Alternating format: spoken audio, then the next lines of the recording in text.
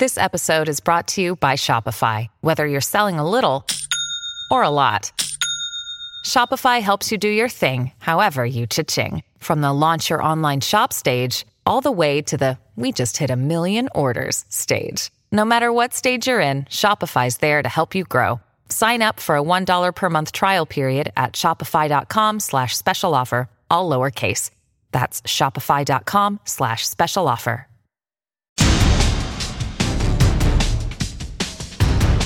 Welcome everyone to Breaking Big Blue. I'm your host Jordan Ron on ESPN, ESPN.com Giants reporter. And we're here now in week 17 of the NFL season. The Giants are sitting here with fate strictly in their own hands. And by strictly in their own hands, I don't mean, okay, they got to win 2 games, win out the rest of the season. No. They simply have to win at home against the Indianapolis Colts, who right now, as currently constituted, might be the worst team in the NFL. Indy's coming to MetLife Stadium on the road on a short week because they played on Monday night. They don't have their star running back. They don't have their star middle linebacker. Probably the 2 best players on their entire team are out. They have no quarterback. Nick Foles is starting. And all the Giants need to do is win at home against this Indianapolis Colts team. So let's be fair. There are no excuses. If the Giants do not make the playoffs, they have nobody to blame but themselves. They can look themselves in the mirror and blame themselves. And we'll sit here and I'll tell you, still a successful season, right? It could still be a successful season, but at the same time be a disappointing end to the season. And a disappointing season because of the way it ended. And it will be. If the Giants lose at home to Indianapolis this week as 5-point favorites right now, probably might even go even higher than that, then it will be a disappointing season. But yet a success at the same time. I know that seems contradictory, but it's not. They can be separated. They don't have to be one thing. But you will feel crappy about the way it ended also because of week 18. Who knows what happens. I highly doubt the Eagles have much to play for in week 18 and therefore handle that almost like a preseason game. So again, another game the Giants should win. But it shouldn't even come down to that. Now, the reason the Giants are in this situation is because they lost in Minnesota the other day. 27-24, crazy game, back and forth. They lose on a 61-yard field goal. Really wild that over the past decade, there have been 3 60-plus yard field goals to end the game. And 5 of them, 5 60-plus yard field goals to end the game. And 3 of them have come against the Giants, right? 32 teams, yet 3 of the 5 have come against the Giants, which is a random stat. But it's also heartbreaking if you're the Giants because that's killer ways to lose games. You had Jake Elliott do it for the Eagles. You had Graham Gano do it when he was on the Panthers against the Giants, before Gano came to the Giants. And now you have Greg Joseph, 61 yards to win the game as time expired. Crazy ending. Quite frankly, the reason the Giants lost that game is because they made mistakes and didn't make plays in the fourth quarter. And so we're sitting in the press room, post-game interview room, in the bowels of the U.S. Bank Stadium in Minnesota. And it's kind of adjacent and connected to the coach's locker room. The door's closed there, but it says coach's locker room. And so we're waiting for Brian Daboll to come out. And all of a sudden you hear like a locker get smacked or kicked and an obscenity. And you could tell somebody was not happy with the way that game ended. Likely a pretty good guess that somebody was Brian Daboll. Because we see him on the sideline. He comes out and says, you have to be steady. Keep your composure. Look to worry about the next game. But yeah, you watch him on the sideline and the dude's a raging lunatic. He's a ball of emotions, which that's fine. I just thought the way he portrays it afterwards, we're just going to go about our business, stay calm, not get too worked up about anything, not make too much about anything. But yet at the same time, the flip side, the contradictory side of it, is that on the sideline, we've seen him just go bonkers throughout games. Every game, really. That's just how he operates. So it's kind of funny. So it's fair to say it's probably a pretty good guess that person dropping the F-bomb and kicking or punching or whatever the locker was probably Brian Daboll. And you could see why. Even when he came out, you could see he was pissed. Dude was mad at the way that game ended. And yes, the Giants took the number 2 seed in the NFC to the wire, played a really tight game, but yet at the same time had chances to win and played poorly, especially in the fourth quarter. Drop passes, an interception, a blocked punt, allowed 3rd and longs to be converted, a dropped interception, and really everything that they had done correctly the first half of the season was kind of why they didn't win the game, right? They were seemingly made every play in the fourth quarter, and this is why, in a way, we all knew it wasn't sustainable. It's not sustainable to make every play in the fourth quarter and to always make the big plays. Like this time, the ball slipped through Cordell Flott's hands a little bit, was overturned, his interception, which would have been huge, but no, it hit the ground. Like that was the kind of play the Giants were making earlier in the season. They're not making right now, really, for the better part of the last 6 weeks or so. Now, the positives out of that game is, again, the offense showed signs of life. And I know Minnesota stinks defensively. Their secondary is awful. Daniel Jones, top 300 yards, lit him up. But the Giants' offense in whole had 400-plus yards. And really, who cares what kind of defense it's against? Because 445 yards of total offense was the most the Giants have had in a game this season. So the fact that they were able to put it together, I don't care who the competition is positive. Saquon and Daniel Jones both played pretty well. Down the stretch, drove them down the field. Big 4th down. Giants down 8. 2+ minutes left. Handoff to Saquon Barkley. Gets in the end zone, touchdown. Daniel Jones had a ridiculous 2-point conversion pass. Drops it over the defender in the back of the end zone after he has to move and create and make time. So the fact that the two of them, the biggest decisions coming up this offseason, the two of them that are, along with Andrew Thomas, the best offensive players on this team by a pretty wide margin, the fact that they're coming up big in big spots down the stretch, I don't know how you don't look at that as a positive for this team and the franchise moving forward. And to me, it's sort of cementing their place with the Giants. I can't see the Giants making the playoffs, which I assume they will, which I'm predicting they will, with their 2 best offensive players, at least skill-wise, coming up big in big spots and having good seasons. It's hard to see them moving off those guys after this year. It really is. It's becoming harder and harder, and I'm just not seeing it. I believe there is a solution out there for both parties and all parties, actually. I should say both parties. There's actually 3 parties, the Giants, Saquon, and Daniel Jones. That works for everybody. And I think it's beneficial for them to kind of stay in the same system. They're kind of building something here. They want to be part of this. They were here for the bad times. Now they're here for the good year. This is a good year, especially comparatively, that they want to be with it going forward. Now, one more thing real quick, or actually 2 more things real quick, before we get to your questions with a big monster Giants after dark, okay? I know a lot of people said afterwards they had a problem. Wink's got to stop blitzing. Sometimes you got to sit back. And look, you have to understand, and this is the way the Giants feel. Trust me, I've talked to enough people about this. They feel that they have to blitz, they have to pressure the quarterback because they know they cannot cover on the back end. In addition to that's how Wink's going to play anyway.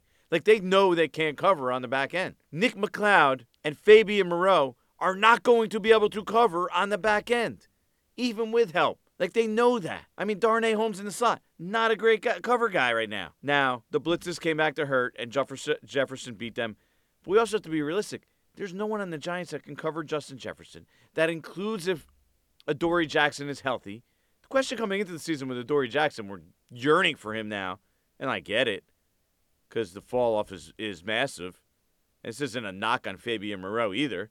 He's being asked to do something that he's unequipped for. But Adoree Jackson, the knock on him coming in is, hey, he's a really good number 2. Do we really want him being a number 1? Like, Adoree Jackson against some of the top receivers is not the matchup you want. Even if you want to look back into that Seattle game, Adoree Jackson was probably lucky he didn't let up 2 or 3 touchdowns, when he's going against Lockett and DK. So it's not the be-all, end-all of this team. They need significant help in that secondary. In my opinion, they need a number 1 cornerback. Now, the Giants are going to play this week.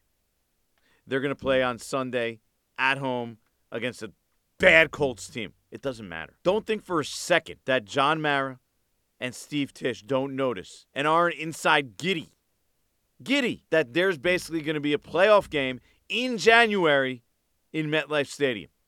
After the past 5 years, don't think for a second that that's not the case. And so remember that when you're talking about what is the future of some of their best players moving forward. The players that got them there this year. That showed that they can lead a team to this point, right? And Brian Daboll deserves a ton of credit and his whole staff. They've done an incredible job extracting every last thing out of this, let's say, flawed roster. But at the same time, you have to give Daniel Jones and Saquon Barkley massive credit for them getting there because offensively, they're pretty much all they got. It's the two of them and Andrew Thomas and a bunch of Jags. That's where they're at. So remember that when it comes later on and we're talking about whether the Giants should bring back Saquon Barkley and Daniel Jones. That ownership's going to have in the back of their mind that these two guys have already showed us they can get a team to the playoffs. Because that's where we think the Giants are going. They're not losing to Indianapolis. They're not. Calling it right now. All right, let me answer your questions. On to the next one.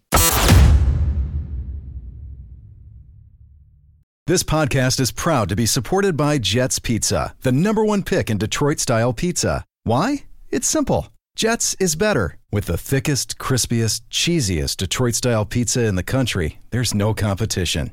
Right now, get $5 off any 8-corner pizza with code 8SAVE. That's the number 8, S-A-V-E. Go to jetspizza.com to learn more and find a location near you.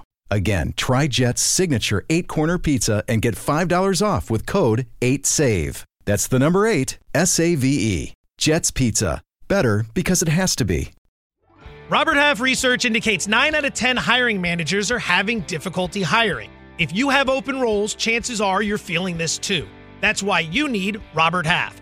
Our specialized recruiting professionals engage with our proprietary AI to connect businesses of all sizes with highly skilled talent in finance and accounting, technology, marketing and creative, legal, and administrative and customer support. At Robert Half, we know talent. Visit roberthalf.com today. Yes, it's that time in this podcast where I answer all your deepest, darkest Giants questions in Giants After Dark. We're going to do a 12-pack here. Start with Nick Rose from Instagram. He says, hey, Jordan, as things currently stand here in late December, what's your updated prediction on how the Jones and Barkley contracts are resolved? So I think I kind of just mentioned this, but to me, both of them are significantly greater than 50% to return at this point. Just because they are key players, they're best players on offense, to subsequently turn around after making the playoffs and get rid of some of your best players for a team that, quite frankly, is bereft of talent overall just seems wrong, to be honest with you. And so the way I view it is I just don't see, and I know Joe Schoen maybe had different plans coming in, but it's just hard for me to imagine ownership signing off on allowing some of their best players to walk. Now, I think even with those guys, like it's not out of the question that next year this team could take a step backwards. They could be a better team, but still take a step backwards next season, if that makes sense. Like everything kind of worked out right for them at the beginning of the year. Their schedule was super easy, right? Think about it. They play the AFC South. That division stinks. They're about to sweep the AFC South. It's probably not going to be so easy next year. Next question. I got two of them basically from Carson Hageman and Jesse Mancini, also off Instagram. I'm going to go with Jesse, but it's kind of the same topic here. Jesse from Hawaii, hope you're enjoying your holidays this year. I don't know when you're going to do another Giants After Dark today. This was last week, though. But I have a question regarding the future of Leonard Williams. My wife just bought his jersey for Christmas because I always talk about how much I like him. But is he likely to be on the team next year? I'm afraid to rip off the tags. Yeah, it's a risky one, Jesse. It really is. It's a risky one because Leonard Williams, he's set to make I believe it's $19 million next year, and we're talking about having a cap number that's over 30-something million. But the dude's a good player. I know he's been banged up this year, And that's a strength of the team. Like, the Giants want to build around that front, right? That's what we've always known the Giants to be, strong fronts. So I feel like they would like to keep him. Now, is there a solution? He's the one that's more of a coin flip. Because he's been injured this year, right? Because his cap number is so huge, and they already have other good players at that position. Yeah, do they need depth? Absolutely. But it's a position where you could draft a starter in the first few rounds of the draft, right? 2, even 3 rounds of the draft. You could draft a starter at that position. Now, he's not going to be as good as Leonard Williams, especially off the bat. But I do also think there's a solution. Now, it does put you in an awkward position because of the jersey. Let me tell you, I once bought the only time I ever got a hockey jersey, got an official Bernie Nichols jersey. I love Bernie Nichols on the Rangers. He was really good. I think he had just scored 50 goals. So I was all gung-ho Bernie Nichols. Love Bernie Nichols. I got this jersey from my parents, I believe for the holidays. I get the Bernie Nichols jersey, and guess what happens? They trade him less than a month later for Mark Messier. So I had this beautiful Bernie Nichols jersey and never wore it again. That could happen with Leonard Williams. So it's a little dangerous. I'll put it at 50-50 right now. Santino Galati.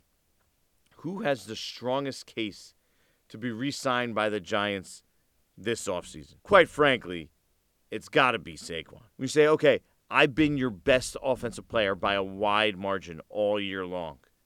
Right? He's going to lead them in yards. He's going to lead them in touchdowns. He's going to lead them in touches. Team has used him in a ridiculous amount of time. Right? Like I'm talking about close to 80+% of the offensive snaps, and then you're not going to re-sign him? Like if you're Saquon, you're pissed if they really don't want to re-sign you.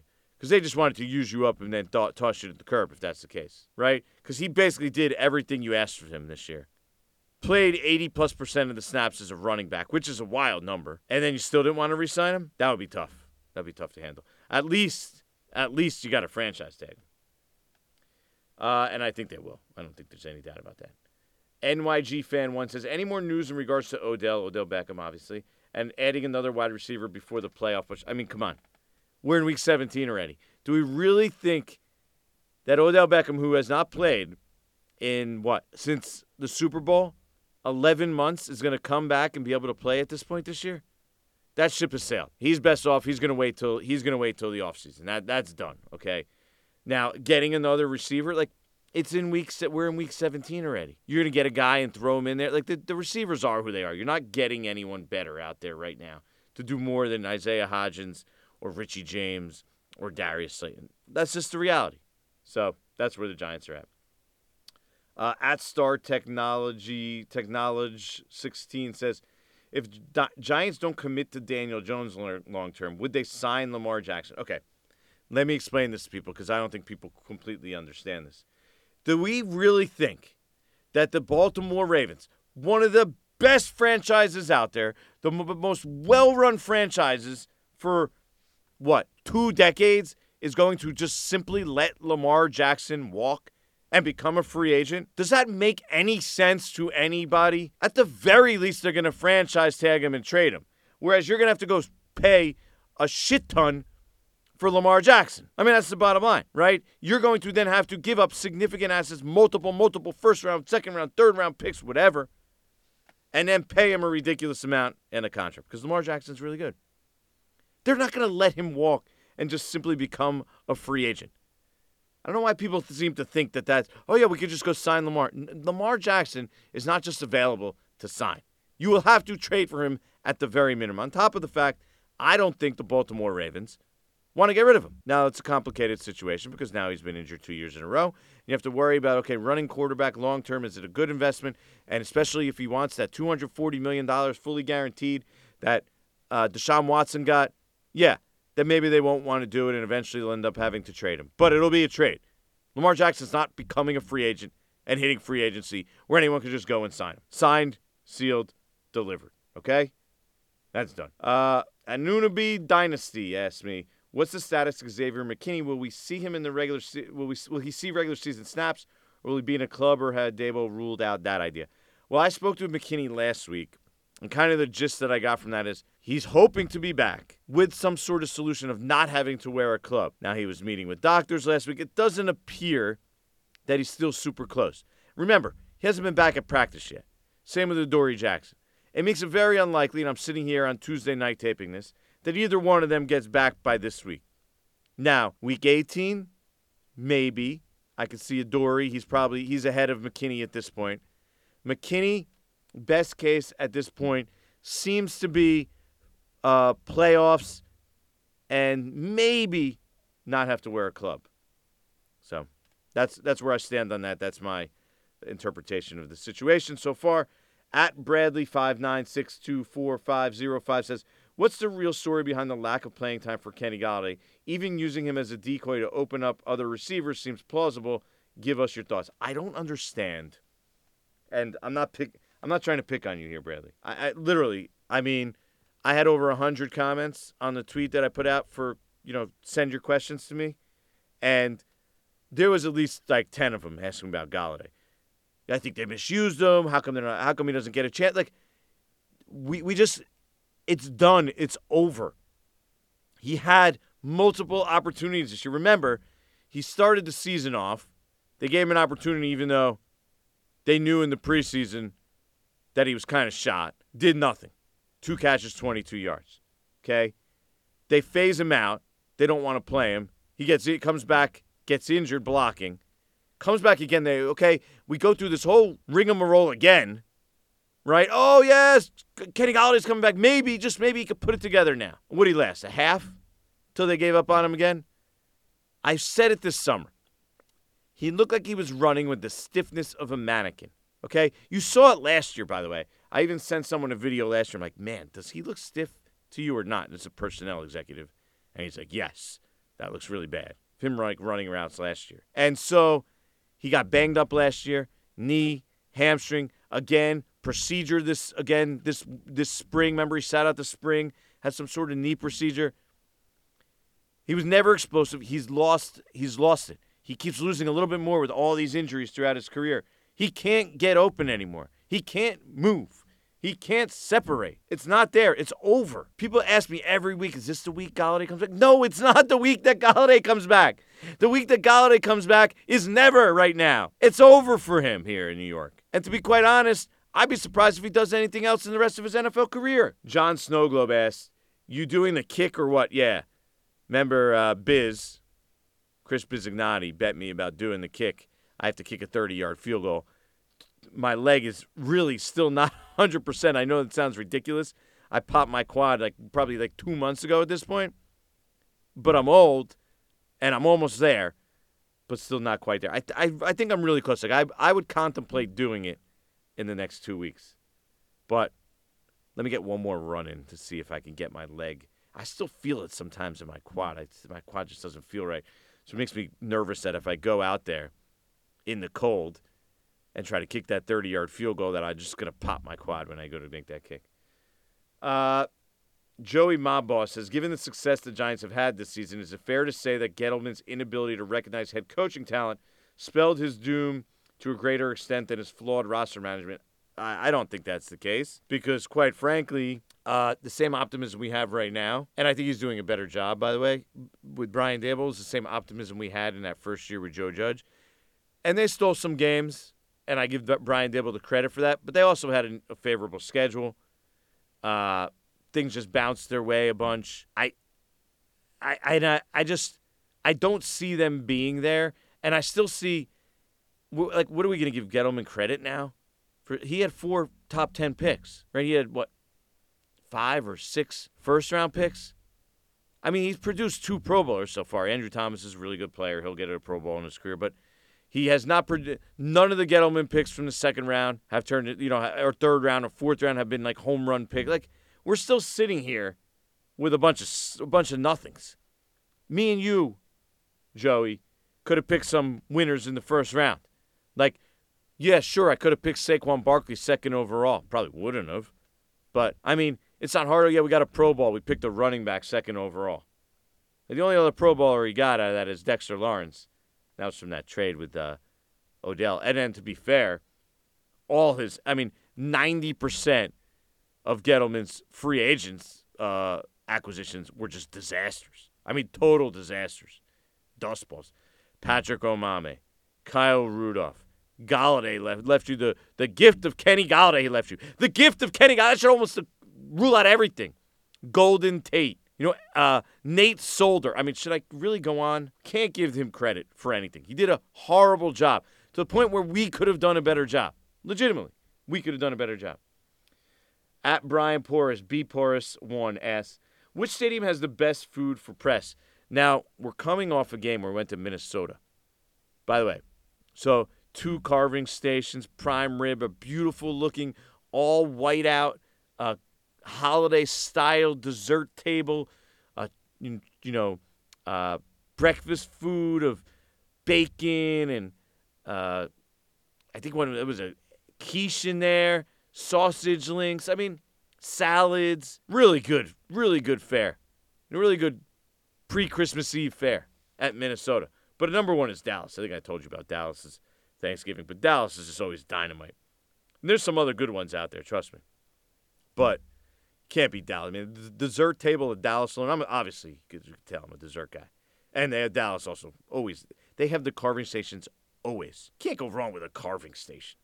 A prime rib, or I think Dallas it was a ribeye. A beautiful ribeye. Although the prime rib at Minnesota had it was really well seasoned, had good taste. My boys at Key, Jay, and Max, Keyshawn, J, Will, and Max, the ESPN morning radio show, asked me, are the Giants going to jump into the receiver market, and if so, who would you like to see them go after? And now I'm going to answer this because we heard from Max recently. Jay Will, also a Giants fan, and their producer Shannon, another Giants fan. So heavy Giants contingent on that show. And I think the answer for the Giants is, okay, they have Wan'Dale Robinson coming back, right? Darius Slayton would be one I think they should resign. Okay? Sterling Shepard also, I think, would come back on a minimum deal. You just have him as like insurance contingency. But we're not even going to count him because you can't count on him right now with all the injuries. The injury history on him is too big to even count on him. But let's say they have Wan'Dale Robinson and Slayton. You draft a wide receiver, I believe, in the 2nd or 3rd round. 2nd round has been a gold mine. I don't think you necessarily have to go in the 1st round because the wide receiving group this year in free agency is terrible. Like, literally, Odell's probably the best solution. And I don't think that's the answer off 2 straight years. Too big a risk for this Giants team. Right? Not 2 straight years, but 2 ACLs. And then you have guys like Jacoby Myers and Juju. Juju's a slot guy, so that's not a fit because that's where Wan'Dale Robinson goes, right? And then Jacoby Myers just doesn't do it for me. So I think the solution is to trade for a high-end guy. Now, you're going to need to find an interesting one like the Buffalo Bills with Stephon Diggs. We're a team where they maybe have 2 wide receivers. They got to pay both. They have to make a decision. And the Vikings paid Adam Thielen. Diggs was unhappy. He had to go.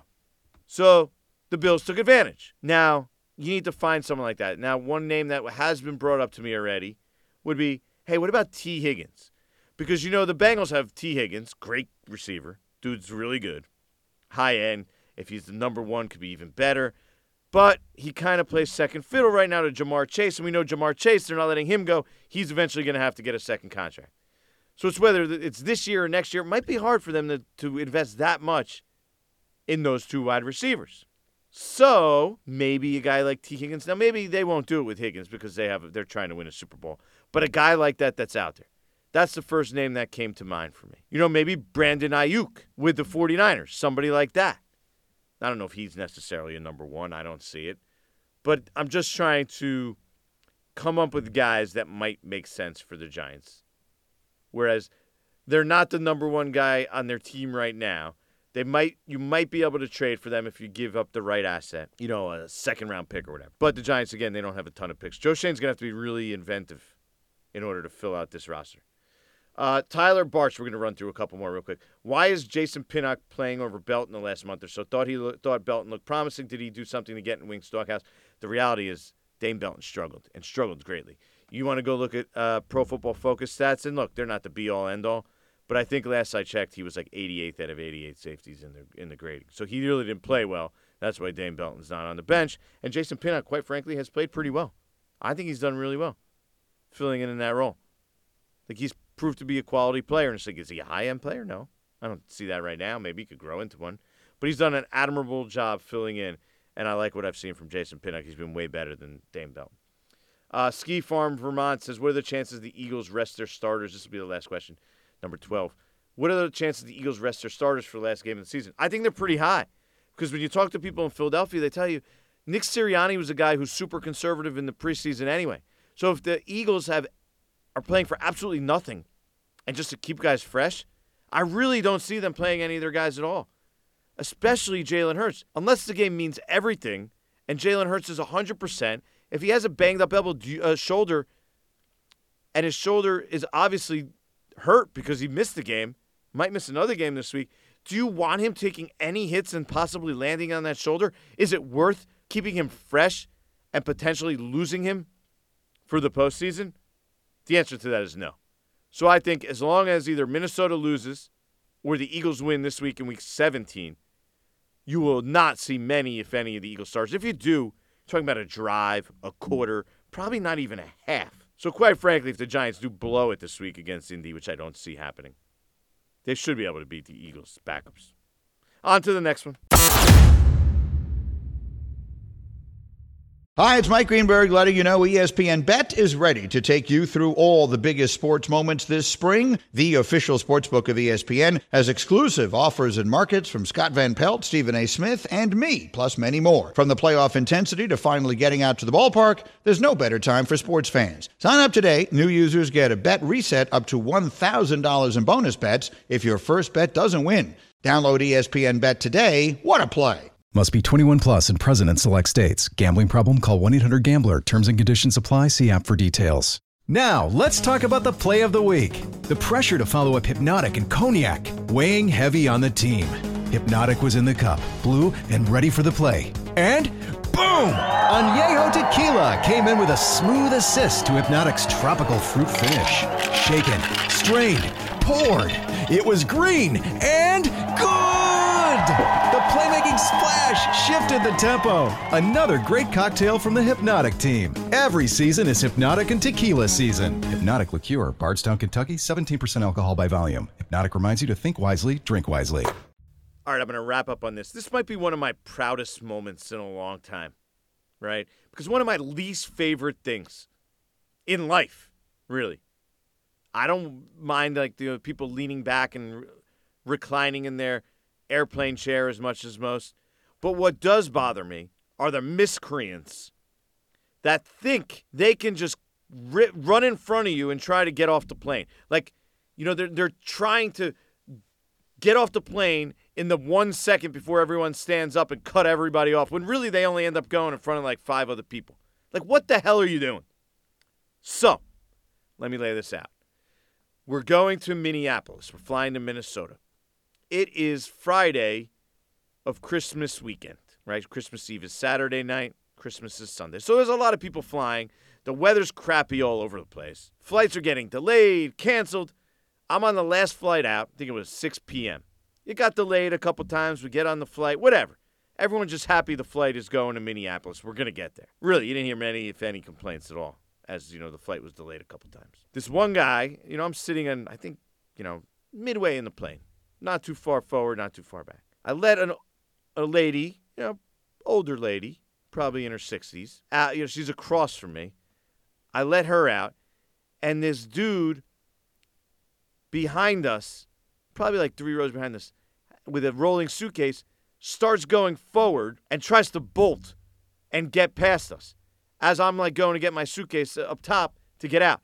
So I use my foot as sort of a doorstop on his suitcase and just, boom, stop him in his tracks, right? He looks up at me. I'm like, do you think we're not trying to get off the plane as well? And he was just petrified. Probably like a 20-something-year-old guy, you know, smallish, maybe 5'11", skinny-ish, skinnier than me.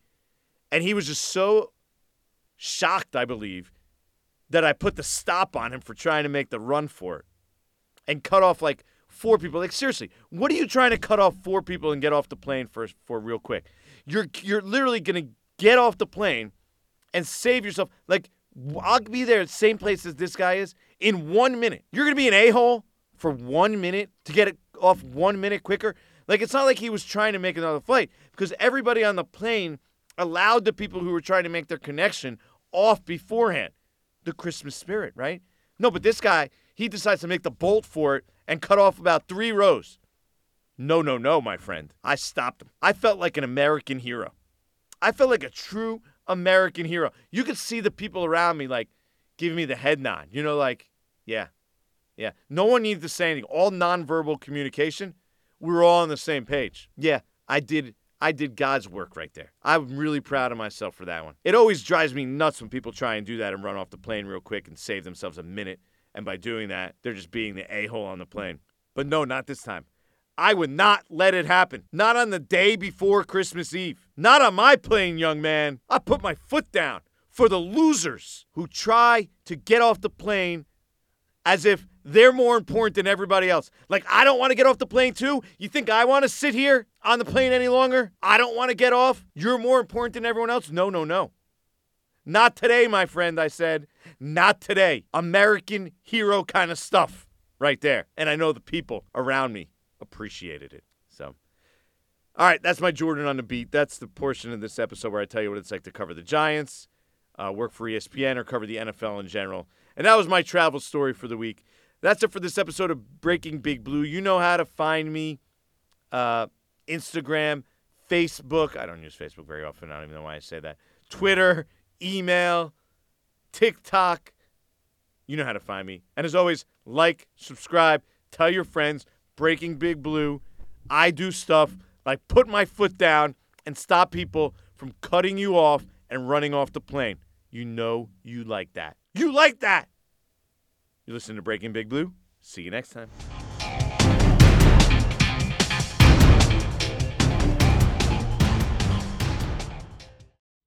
Robert Half research indicates 9 out of 10 hiring managers are having difficulty hiring. If you have open roles, chances are you're feeling this too. That's why you need Robert Half. Our specialized recruiting professionals engage with our proprietary AI to connect businesses of all sizes with highly skilled talent in finance and accounting, technology, marketing and creative, legal, and administrative and customer support. At Robert Half, we know talent. Visit roberthalf.com today.